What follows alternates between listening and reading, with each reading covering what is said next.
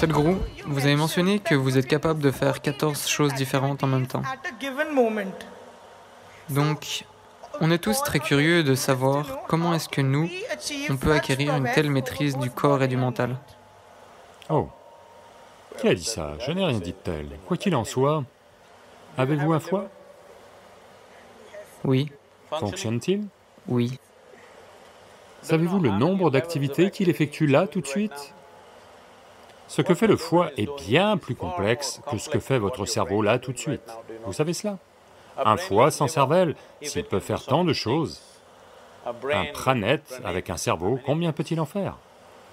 Non, je parlais juste de... pas d'activité en soi. Oui, l'activité est également possible. Voyez, vous devez comprendre ceci. Sur une planète ronde qui tourne, là tout de suite... Allô? Êtes-vous sur une planète ronde? Qui tourne? La plupart des gens ne comprennent pas ça. À moins que, vous savez, ils se saoulent avec quelque chose ou ils attrapent une maladie. Soudain, vous remarquez que la planète est ronde. Savez-vous à quel point c'est une activité complexe pour un être humain de marcher à une certaine latitude sur une planète ronde qui tourne et qui a des forces magnétiques qui travaillent sur vous en permanence? C'est un processus extrêmement complexe. Demandez à un enfant qui a, disons, 1 an, il sait à quel point c'est complexe. Avez-vous vu? Mais dès que vous apprenez à marcher, vous présumez que ce n'est rien. Marcher n'est rien et vous en avez marre de marcher, vous voulez conduire une voiture, vous voulez conduire une moto, mais la marche est un processus extrêmement complexe, pas 14. 1 millier de fonctions différentes que vos genoux et votre cerveau et les fluides dans votre corps font tous en permanence. Si seulement vous pouviez gérer ces choses consciemment, vous feriez 1000 choses. De toute façon, vous le faites, mais si vous pouviez gérer cela consciemment, vous feriez 1000 choses à la fois.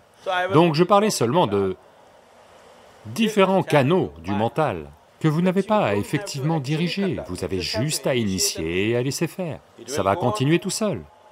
Pour penser à la fille de votre quartier, avez-vous à initier une action à chaque fois? Non. À partir du moment où vous la regardez, ça continue simplement tout seul. Pourquoi? Parce que vous êtes attiré par elle. Si vous êtes attiré par 10 choses différentes à la fois, le mental est capable de créer 10 canaux différents et de les faire fonctionner. Un problème mathématique complexe, une sensation, une musique, un peu de raga, ceci, cela, 100 choses en même temps. Parce que le mental humain est à ce point complexe. Cette complexité, vous pouvez l'utiliser soit pour vous rendre fou avec des pensées et émotions débridées, soit, si vous l'exploitez, il peut faire des choses que personne n'a imaginées possibles. Il peut faire des choses de façon miraculeuse. Vous pouvez manifester des choses de façon phénoménale, si l'entraînement nécessaire a lieu.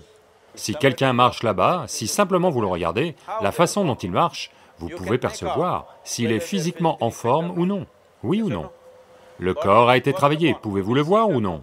Juste par la démarche. De même, est-ce que le mental a été travaillé ou pas? Est-ce que vos énergies ont été travaillées ou pas? Est quelque chose qui est visible. La plupart des gens ne le voient peut-être pas, mais si vous prêtez attention, vous le verrez. En ce moment, la plupart des êtres humains, le problème c'est que on vous a donné un super ordinateur.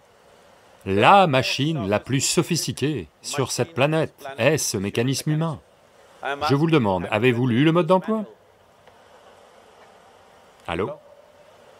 Non. Quand allez-vous le lire? Le dernier jour? Quand je vois ce truc ridicule, les gens lisant la Gita au moment de la mort, je dis, vous lisez le mode d'emploi le dernier jour? À quoi bon? Si vous achetez un téléphone, devriez-vous lire le mode d'emploi dans les 3 premiers jours ou au bout de 3 ans, quand vous voulez vous débarrasser du téléphone?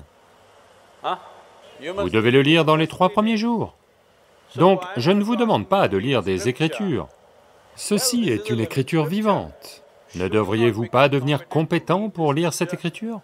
Comprendre quelle est la nature de ceci, quel est le plein potentiel et explorer ceci? Parce que l'objet de cette vie n'est pas ceci ou cela. L'objet de cette vie est ceci. Il n'y a pas le choix à ce sujet.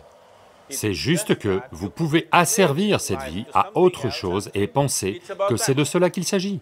Mais en fait, c'est de ceci qu'il s'agit. Êtes-vous d'accord avec ça?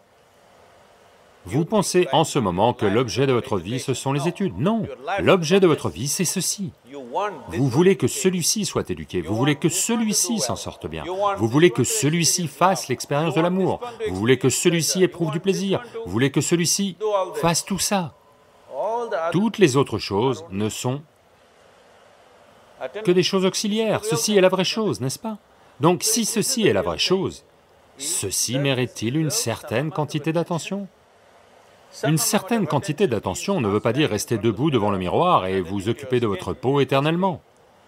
Ne devriez-vous pas prêter attention à toutes les dimensions dont cet être humain est composé? Qu'est-ce qui fait tourner cette vie? Et comment? Si vous comprenez ce qui la fait tourner, vous pouvez la faire rugir. Si vous pouvez la faire rugir, pourquoi 14 choses? Vous pouvez en faire bien plus.